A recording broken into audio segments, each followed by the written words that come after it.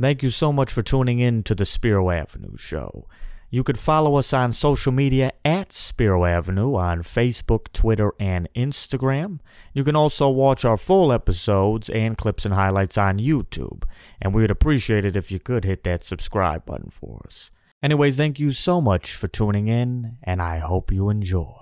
Hello, welcome back to Spiro Avenue. Justin Spiro here. A lot of exciting stuff going on around town, around Detroit, up in East Lansing with the new blossoming football program up there, a basketball team that seems to have found its way. I think the Detroit Lions are objectively the biggest story in town right now. I think that's safe to say. Dan Campbell, who is seemingly always in the news for quirky, funny, silly reasons, had his, at this point now, infamous run-in with Jim Costa on the morning show over at 97.1. I want to start with Dan Campbell. I want to revisit the whole Dan Campbell thing because for all the nasty DMs I get, public messages, emails, people filling out our online form at spiroavenue.com, the most common, I would say by far, are people that are demanding an apology for the Dan Campbell take. And I try to not gaslight myself on stuff like this. I know what I said in general about Dan Campbell, and I knew my general position, but I wanted to revisit that. And I was trying to get one clean cut, but we were doing an episode with Nick Baumgartner from The Athletic, and an episode with Justin Rogers from the Detroit News, and and a whole show about a big article that Dave Burkett wrote in the Detroit Free Press, and I talked about it with Dave. So I had pieces kind of all over. So I've combined my comments from the Dan Campbell hiring. It was before he had coached his first game in Detroit. These were all right in the immediate few months after the hire. So before Dan Campbell's first game, here is my collection of quotes across these various interviews. Quote, "I'm not saying Dan Campbell is going to flame out or peak at 5 or 6 wins. Actually, I fully believe he can be a 10 to 11 win guy at some point in his tenure. But I see Dan Campbell as Jim Caldwell 2.0. Players love him. If the roster is good, the buy-in will be there. And a good roster playing hard is worth a lot of wins in the NFL. But in the end, it won't be enough.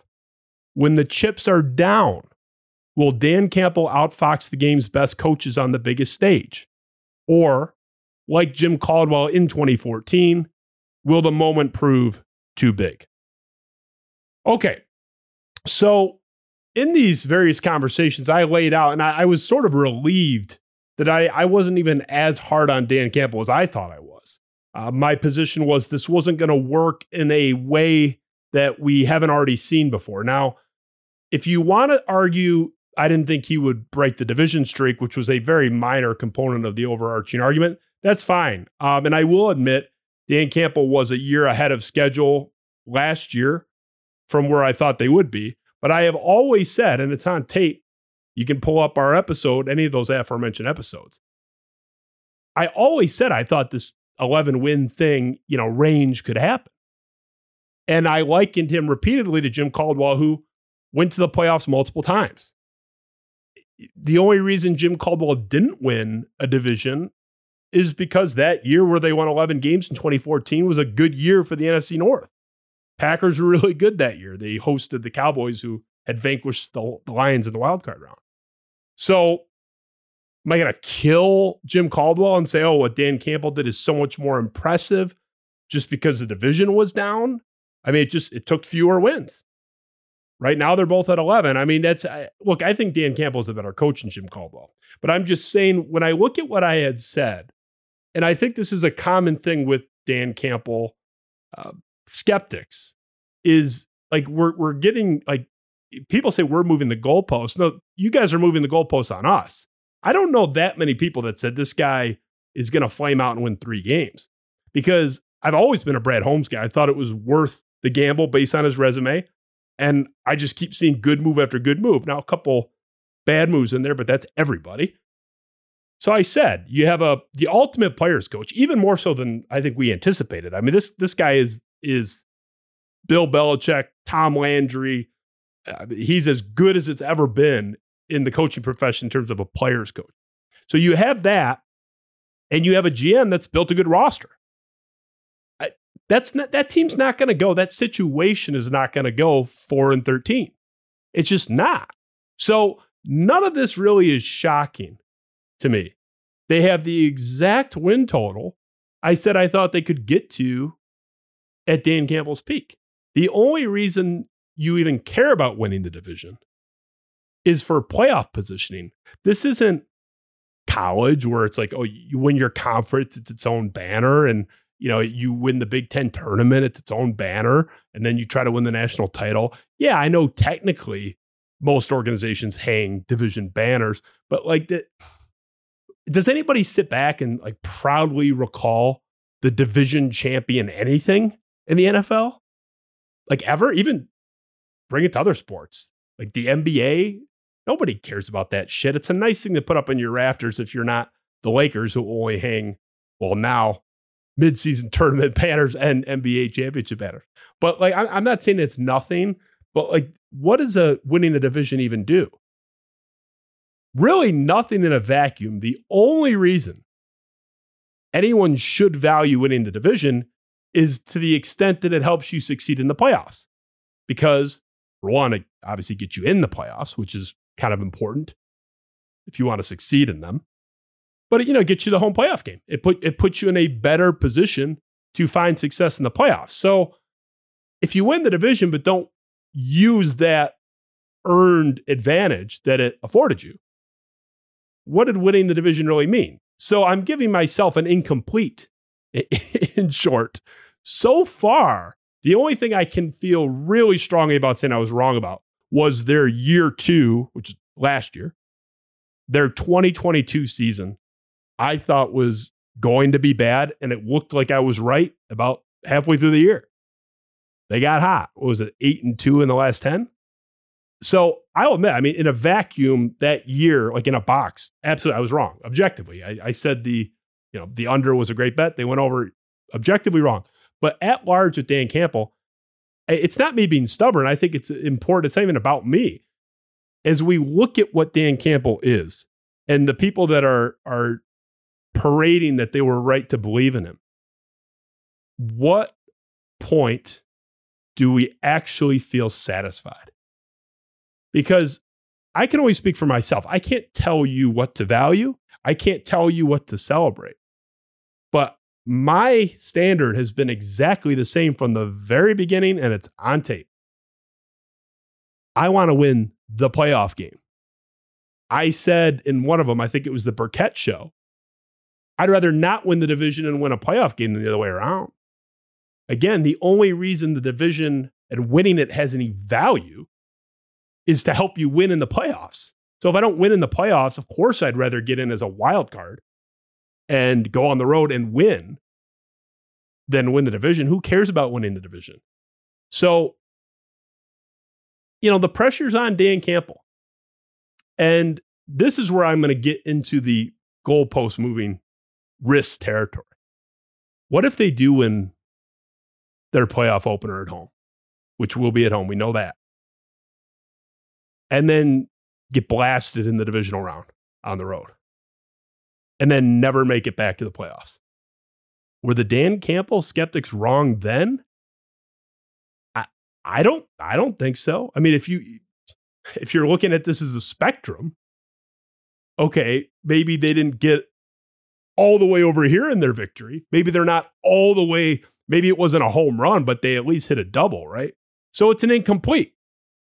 I am a Lions fan. That's, subject to constant harassment from them in the form of them playing games at a piss poor level for almost 40 years that I've been watching. But I've endured, and I still root for them. And I was mad as hell with the second Dallas screw job in 9 years from this past weekend. So I'm not rooting to be right here. I was thrilled that they outpaced my projection from last year. This year, I wavered because they stung me in the Seattle game. But I went in, I said they're a rightful favorite to win the division. Like they should be the favorite. And they were a clear-cut, obvious favorite. So I got to see it on a real level. Now, if they go to the NFC Championship game, it's kind of over for me and anyone on my side of the argument. I mean, it's tough to say Super Bowl or bust, especially when the Lions are the discussion. I mean, for other teams, I am like a big title or nothing guy.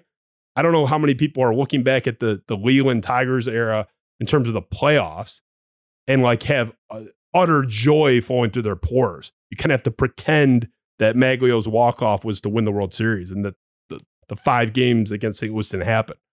You kind of have to pretend that Phil Koch slamming his glove on the ground and going crazy and Prince Fielder catching the final out was the final play of 2012. I'm not even going to talk about 2013. So, yeah, there's moments, but there's no like joy there. I'm not even going to hold the Lions to that standard. I'm willing to lower the bar.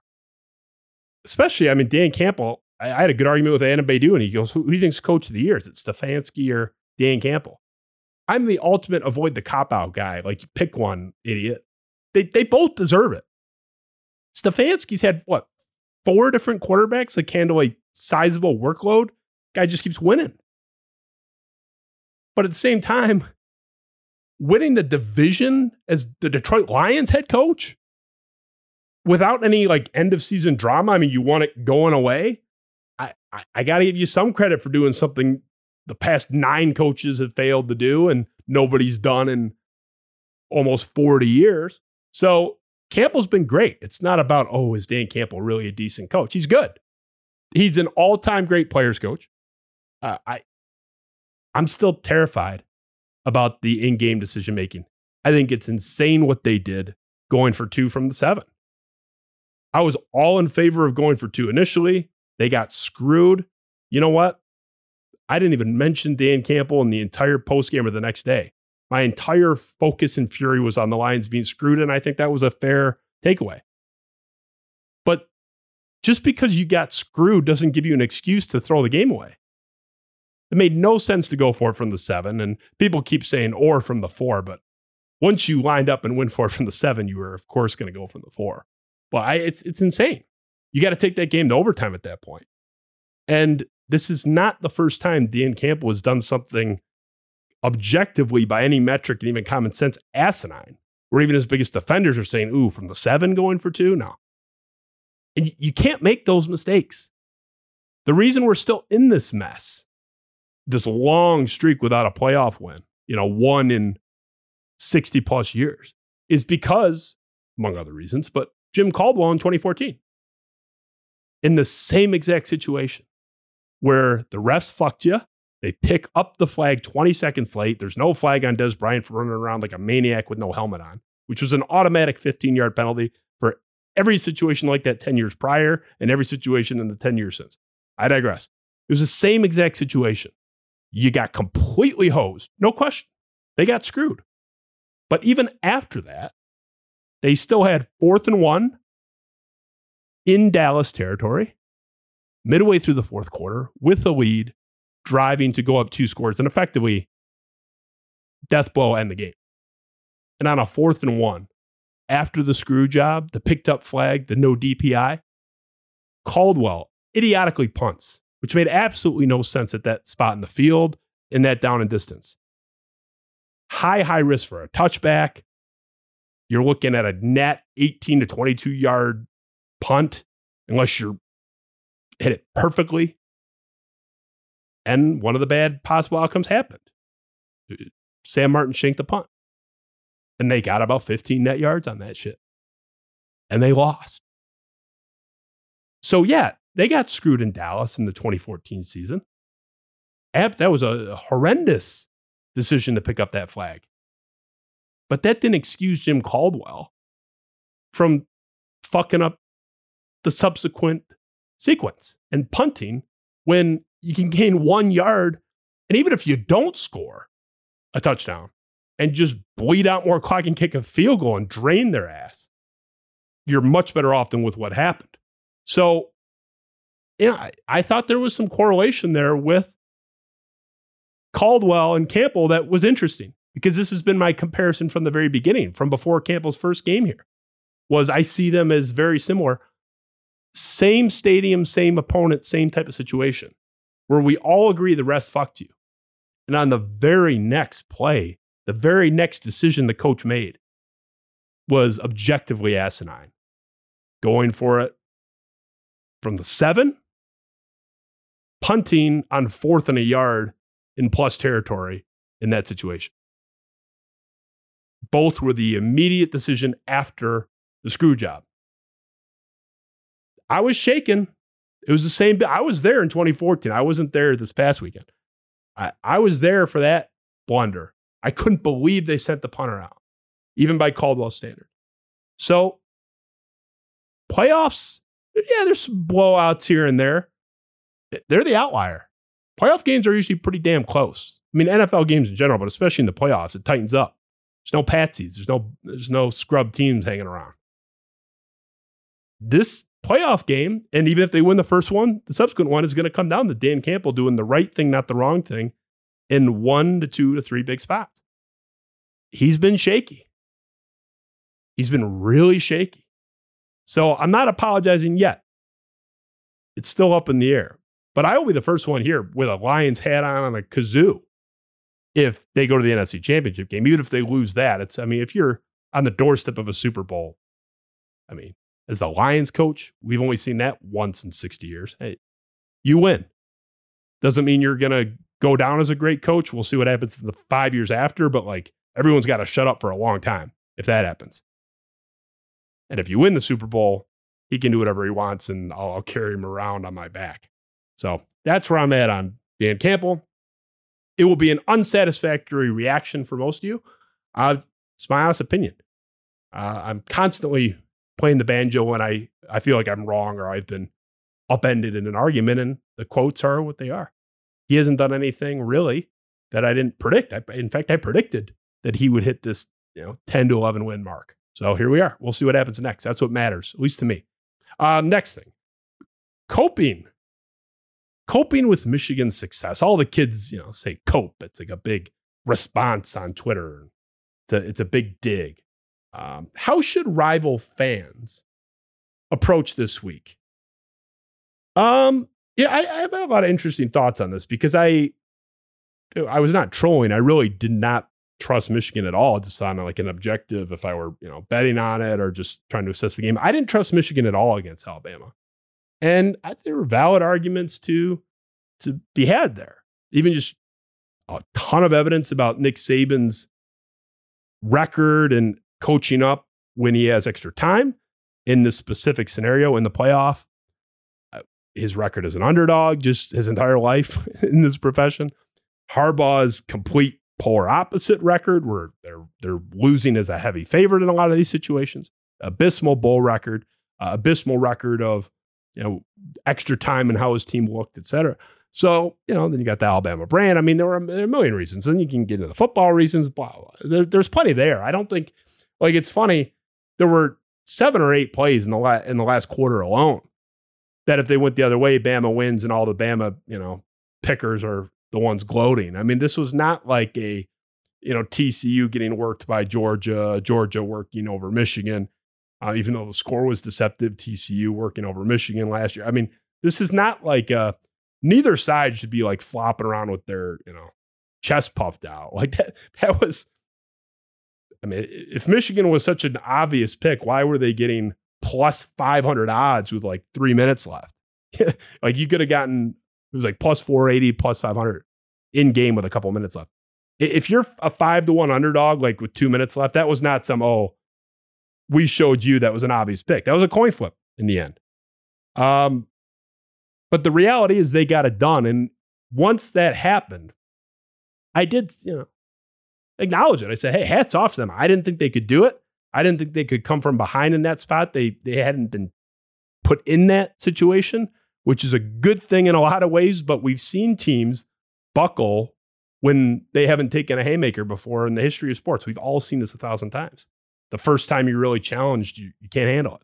Bama, on the other hand, has pulled 3 of these out of their ass and then lost a close one against Texas. So I was wrong with that game, 100%. I thought Bama would win by 10 plus, and I was wrong. But when I acknowledge this on Twitter, my audience of the Michigan State sect, which is by pure objective demographics our largest portion, they were very mad at me. How dare you congratulate the cheaters and blah blah blah. But I get it, and this is a tough thing to navigate because Michigan does have legitimate baggage with their season and how this whole thing was built. There's legitimate stuff there to not be thrilled about. And even if you're a Michigan fan, I would completely ignore it now, enjoy this. But like, once the dust settles here, there are objective, clear reasons why I'm sorry. You should be at least a little bit worried about what's coming.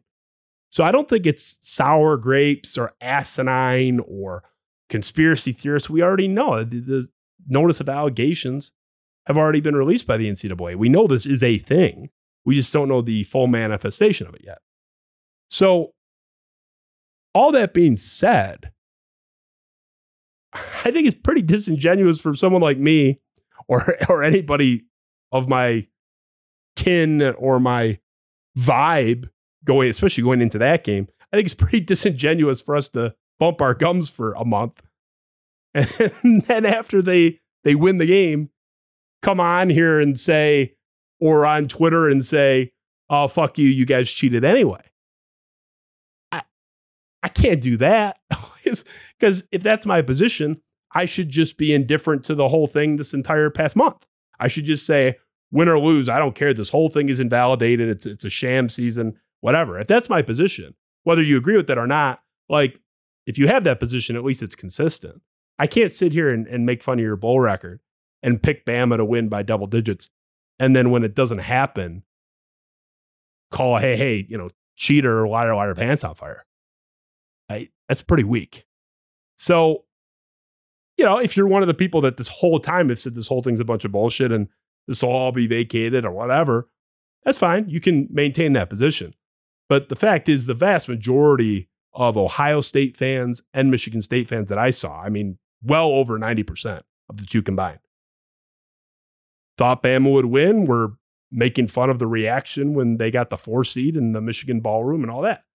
So I don't think it's insane to, in the immediate wake of that game, which was impressive as hell, it really was on Michigan's part to come back from down like that. They were on death's doorstep, trailing. Bama was driving to go up 2 scores late. I mean, that was an impressive ass win. It's pretty nuts to right after that hop on and say, oh, it's all a bunch of bullshit. I mean, you can't backdoor that take. That was a hell of a win. It doesn't mean that the other stuff isn't real, but my answer on how to cope with this stuff is you kind of have to tip your cap a little bit. And if that's too hard for you, just lay low. That's fine too. No one has to comment on everything. You don't have to issue some statement on every single topic. I still to this day get random hey, why haven't you weighed in on this shit? Somebody messaged or tweeted at Chris Castellani, my buddy, who we'll talk about in a second, messaged him yesterday, say, hey, why haven't you weighed in on the Epstein stuff yet? You don't have to say anything. But I think what you shouldn't do is, go too hard on this cheating stuff, because there'll be a time for that. For one, we've been doing it for months, but that'll be litigated. I don't think it's going to end well for Michigan on the procedural front and how this shakes out. The NCAA, which granted is a separate entity from the CFP, but if the NCAA vacates all the wins, it'll be in effect a revocation of whatever happens this Monday. Because I don't care what it says on paper, everyone is going to consider that a vacated title. You could do a random poll, people will get it wrong. People are it's going to be so tainted. I don't think that's going to go well for Michigan, is my prediction. I think it's a pretty informed, balanced opinion. But that day will come. Now is not the time. I'm not saying you have to give them a back rub. I don't think it's a good look for Ohio State fans and Michigan State fans to be doing the liar, pants on fire cheating routine. I just think you look like a sour grapes baby. So for as much as I poked the bear on them, and I did pick Bama pretty confidently and sincerely, not trolling, you're not going to see a lot of, I don't think I've had any cheating digs or anything in this process in the past couple of weeks. The fact is our program at Michigan State has been really bad for a couple of years and has been down really for a decade with a couple blips where it looked better for 1 year and then it went right back down. We don't have room to talk. Nothing made me more mad than when they would not shut the hell up when it was our turn to sit on the throne. And we had a nice run there with D'Antonio. Even for at least 1 week, we were atop the throne, sitting on the throne in 2021 even, quickly unseated. They never really gave us our due. That drove me nuts, but I'm not going to throw it back at them. Shit. It's our turn to shut up. And I'm not saying don't talk sports. People, say, oh, you can't stop talking about Michigan. Michigan's playing in the national championship game. If you're a sports fan, you're probably talking about them. Certainly if you host a sports show. But the cheating stuff, we look like babies with that. That was a hell of a win.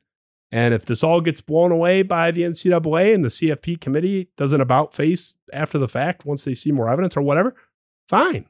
We all know that's coming either way, pro or con, wherever you stand on that. But that's not being litigated now. And if you don't give them credit for it, that's fine too. I'm not saying you have to be out in the streets praising them. But, maybe just lay low. I mean, maybe if you're Ohio State, because you had a longer run of dominance, you won a national title, like you're having really good seasons and just coming up short in the last game. They have a little bit more of a defensible bravado. Michigan State, we've won 9 games in the last 2 years. So I don't have shit to say. Congratulations to them. We'll see what happens at the end of this. But I mean, that's a hell of a team, and that'll be litigated. So that's my advice. And yes, for the record, this sucks. Everyone was, why is he pushing for Urban Meyer so much? Because Urban Meyer's teams are never in this situation. Urban Meyer coached 2 decades and his worst season was 8-4. So there's no down bad as a fan of an Urban Meyer program. And I'm not going to bring up the whole Urban thing in totality, but like people are saying, why do you want this? Why do you want this? It sucks to be bad. And it sucks even worse when you're really bad and the school, the team you hate the most is really, really good. And we are at that peak level of unpleasant if you're a fan of Michigan State. Ohio State, not as bad. You're still good. You could win the national title next year if you hit on your quarterback in the transfer portal that they just got. But Michigan State, it's about as bad as it gets. 4-8. Michigan is in the national championship game as a clear-cut favorite. This is why a lot of us, we're pushing for the big gun and the hire. And this is why a lot of us are begrudgingly tipping the cap to Michigan. This is their time. This is their day. And that's that. It sucks. Don't bitch and moan about it. Let's go win some games. I hope Jonathan Smith figures it out. I hope Michigan takes a backwards turn, and I hope they get hammered because I by the NCAA, because I'm not a fan of that program, and their success is a detriment to my potential success and that of my program. But I'm not going to pretend we're not seeing what we're seeing. So hats off to them. Their day will come, for better or for worse in their case, and that's that. But they're a great team. We'll see what happens against Washington. I will be rooting hard for the Huskies, of course, but Michigan is the rightful favorite. Finishing up, Chris Castellani.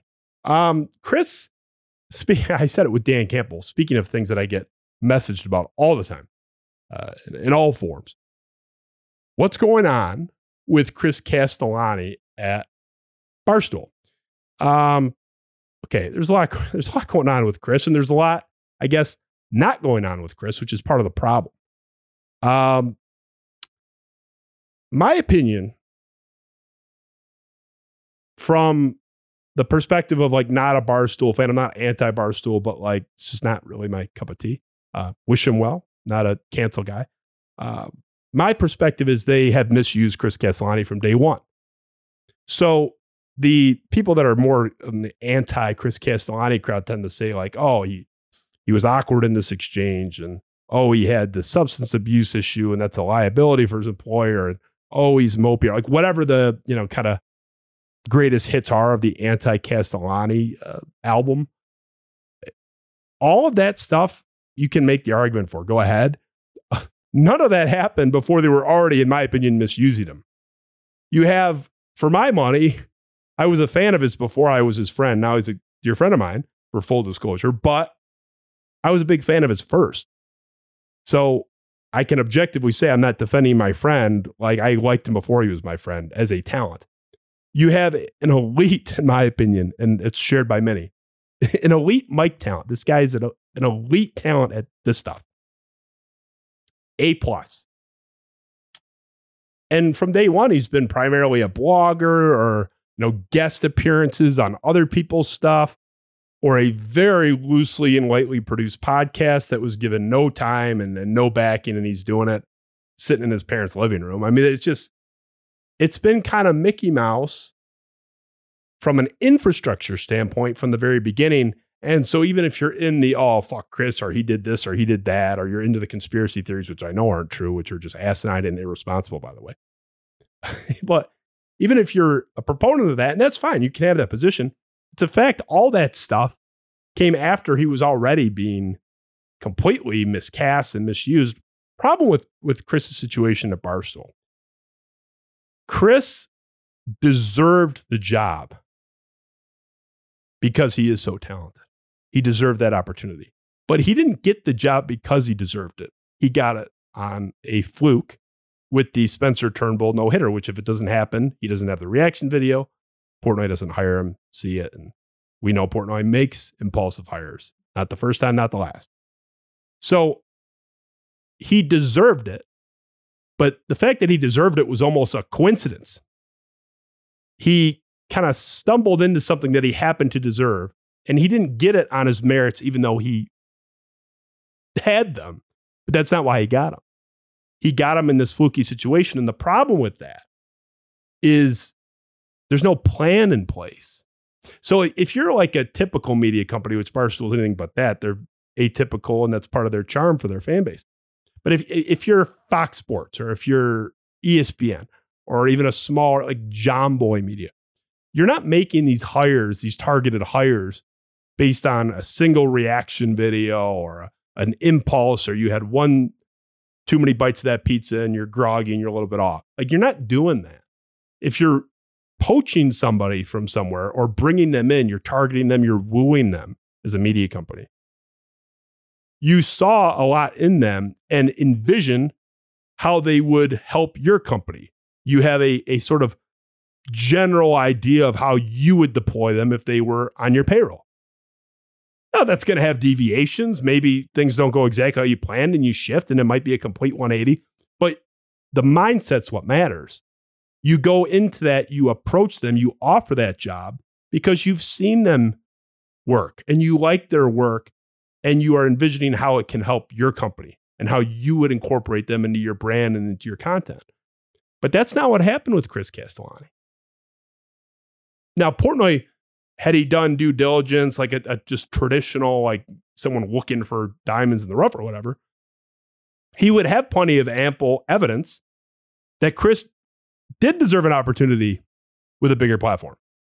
But it's just not what happened. So when you go in with this impulse hire, there was no plan for the guy. And yes, after, I think his whole, it's not that he was a total zero. He was out there and made appearances, and it's not like he was doing nothing. I'm just saying he was underused by a large degree.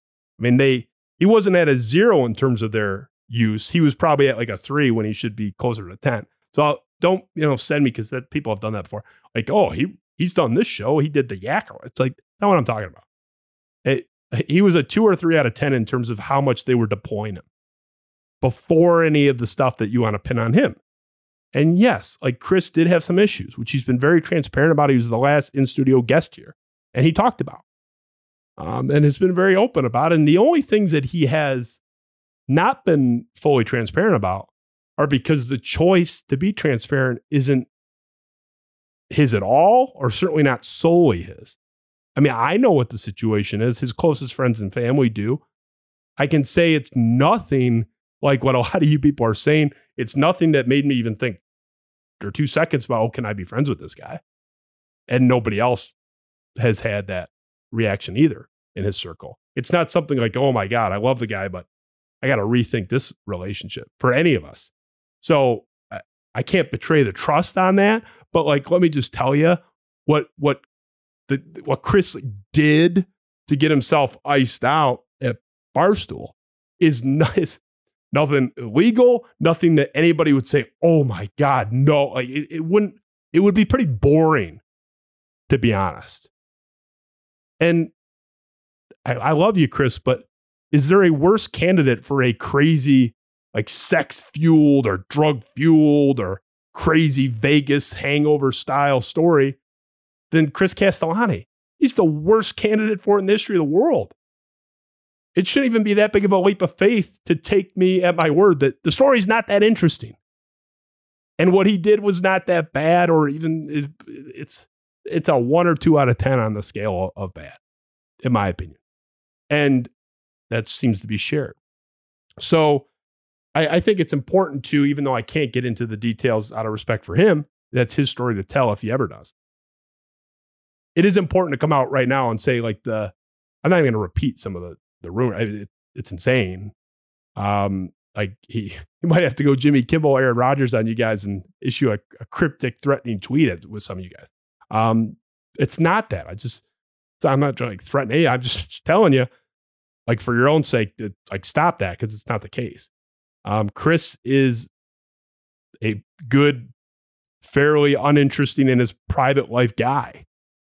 I say it with love, but he's not a guy you're going to trade war stories with about his conquests.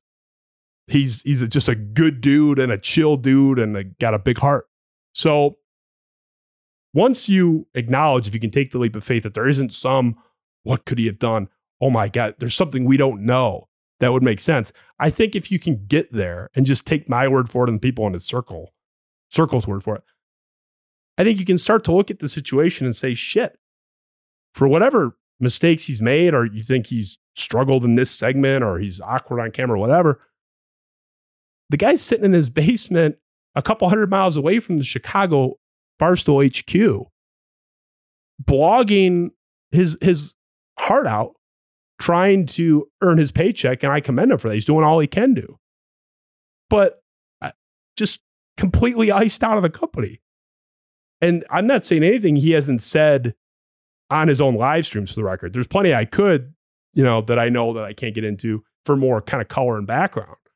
But just, I'm not betraying any trust here. This is something he's said on camera to his audience, in some cases many times, that he's just like kind of plugging away in his parents' basement in Lansing.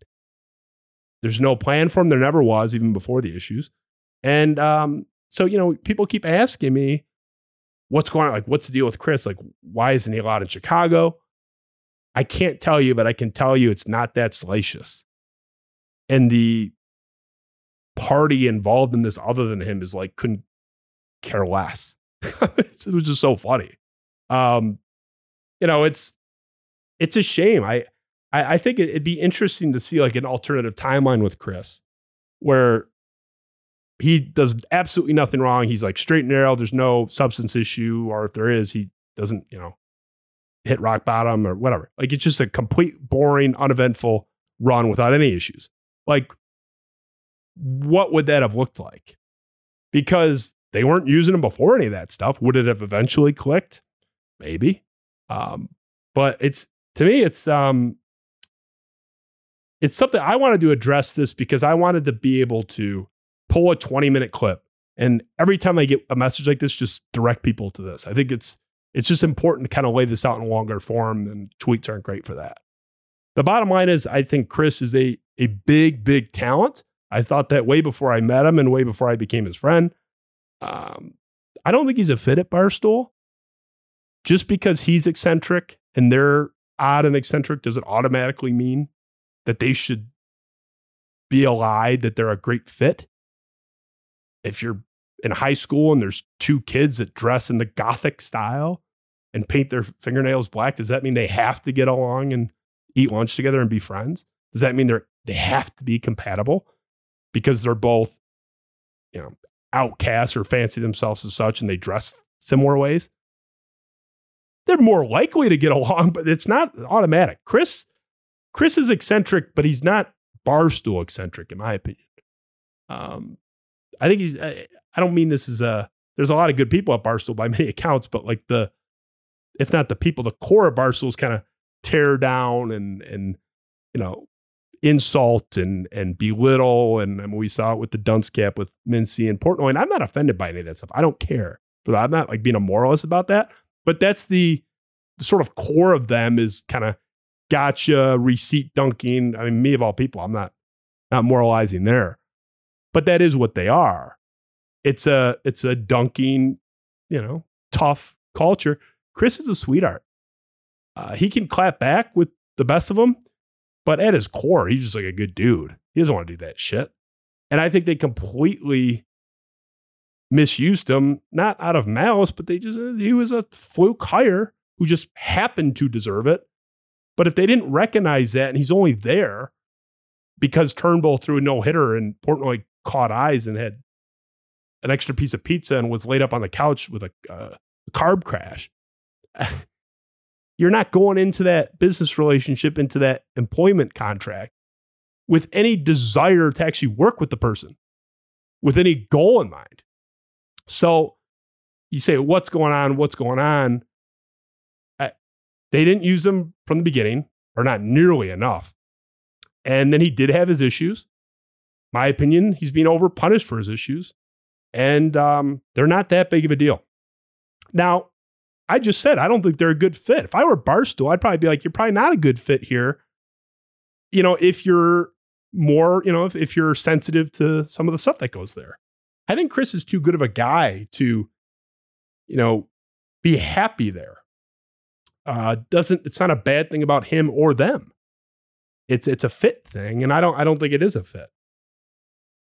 I've told him repeatedly that I didn't think it was a fit just as his friend. And like, hey, have you looked at it from this perspective, that perspective? Chris loves Barstool, man. That guy loves Barstool. And he was a huge fan of Barstool for years before he even dreamt that it might be a possibility to work there. So I, from that perspective, he's a friend of mine. That's what he wants. I want my friends to get what they want. I just, from a media analyst perspective, I think he was misused. And I think he deserves a lot better than he's getting from them. And as far as renewal, I don't know what they're going to do. It certainly doesn't seem like he has any idea. But if you read the tea leaves, I mean, complete iced out, not in Chicago, clearly not welcome in Chicago. Seems like an edict to me. I mean, he didn't say that, but it's been made pretty clear on his end that he's not welcome there. What do you think's going to happen? That contract is up in May, which, he disclosed. So what do you make of this? 5 or so months left. It doesn't look good, for the Barstool thing. In my opinion, the best thing that could happen to him. What kind of status quo are you trying to preserve? You're completely on the outside. You were never used properly to begin with. To me, I'm like, as his friend, and a fan of his, beaming at the possibilities. Shit, you can go anywhere. You can start new. You can do your own thing. You can call John Boy. You can call Bally. Everybody in the Detroit media loves the kid. So to me, I'm like, man, TikTok, like, when's May coming up? Like, get you out of there and let's get a fresh start. For other people that are rooting for him, and I think for Chris, it's more of like a ticking time bomb and, oh my God, what's going to happen? Chris and I differ on that. But love the guy, but the constant questions of what's going on, that's the best I can tell you is, you blame him all you want. There was no plan for that guy. Completely underused. You have a great, great mic talent. And you want to point to this awkward interview or that awkward exchange, whatever. The kid is self-admitted diagnosed on the spectrum. He's on the spectrum. Like he's very open about this. Yeah, there's going to be moments. That guy's an ace. That guy is really, really good. Chris is really, really talented. And you got that guy doing the same thing that you could have a high school kid do, just blog while living at home. Don't come to the office. We're about 6 months away from being able to program a bot to completely undetectably produce this type of content. It was a bad use of the guy. It's bad use of the asset. Bad use of the skill set. And yes, Chris made his own contributions, but to things not working out. But to me, it was never working. And I'm rooting for him. I'm rooting for him, and however that looks, I hope Barstool wakes up and uses him differently, and then it's the best of both worlds. He's happy, he's staying there. I'm happy because he's doing something other than live reaction videos, which anybody can do. Chris is good. He's interesting. They are a dime a dozen. Everybody does that shit. Blogs are a dime a dozen. Chris on the mic is not a dime a dozen. So got to get that guy back on a microphone and doing like actual content. And like maybe give him, God forbid, a little backing. I'm telling you right now, if Chris ever gets backing from an employer or a private donor, or if he hits the lottery and just self-funds, whatever. If he ever has like a produced, well-run operation behind him, even not all the bells and whistles, just a decent C- setup, to the moon with that guy. But he's never had that, including at Barstool. They helped with the platform, but in terms of actual support, he's doing his podcast sitting at the kitchen table at his parents' house. They gave him like 7 weeks and then they pulled the plug. Joe Rogan was doing shows for 2-3 years before anybody listened. It's just, the guy's never had a chance. So we'll see. I'm rooting against what he's rooting for because I think it'll be the best for him in the long run. But for all those asking, there's nothing salacious. If there was something so bad, somebody in his circle would have turned their back on him, even if they were being a little bit of a prude. Nobody's done that. Everybody that loved Chris 2 years ago still loves him now. So it's interesting. I'm following these next 5 months with great interest, but the guy's too good to be a bench warmer, and that's what he is. That's what he's been relegated to. They're wasting him, and we all lose if you're a fan of content and sports content in this space. Ben Augusta, my producer, is the man. Ben, we might have to get you helping out Chris, because you guys as a pairing, ooh man, you might leave me in the dust. You might never talk to me again. Ben, I think you should do something with Chris. You got to give him like 2 weeks pro bono if he needs it, Ben. That's what I want to see. Ben, you're the man. Eric, whom I have not seen in like months at this point, but is on my payroll, I guess, just like Castellani is at Barstool, even though they never see him. Appreciate you, Eric. So tonight, in closing, we were going to have a big special Michigan State guest. I'm not going to spoil it now, but the guest arrived in East Lansing today and still seemed to the very end, even as recently as this morning, open to coming in. But it's just too much. It's too much for the guy. But that's coming very soon. Easily a top 5 most excited I've ever been for an episode. Very, very soon. It'll probably be our next one. 7 to 10 days to target. Stay tuned for that one. Spiro Avenue. We'll see you next time. Thanks.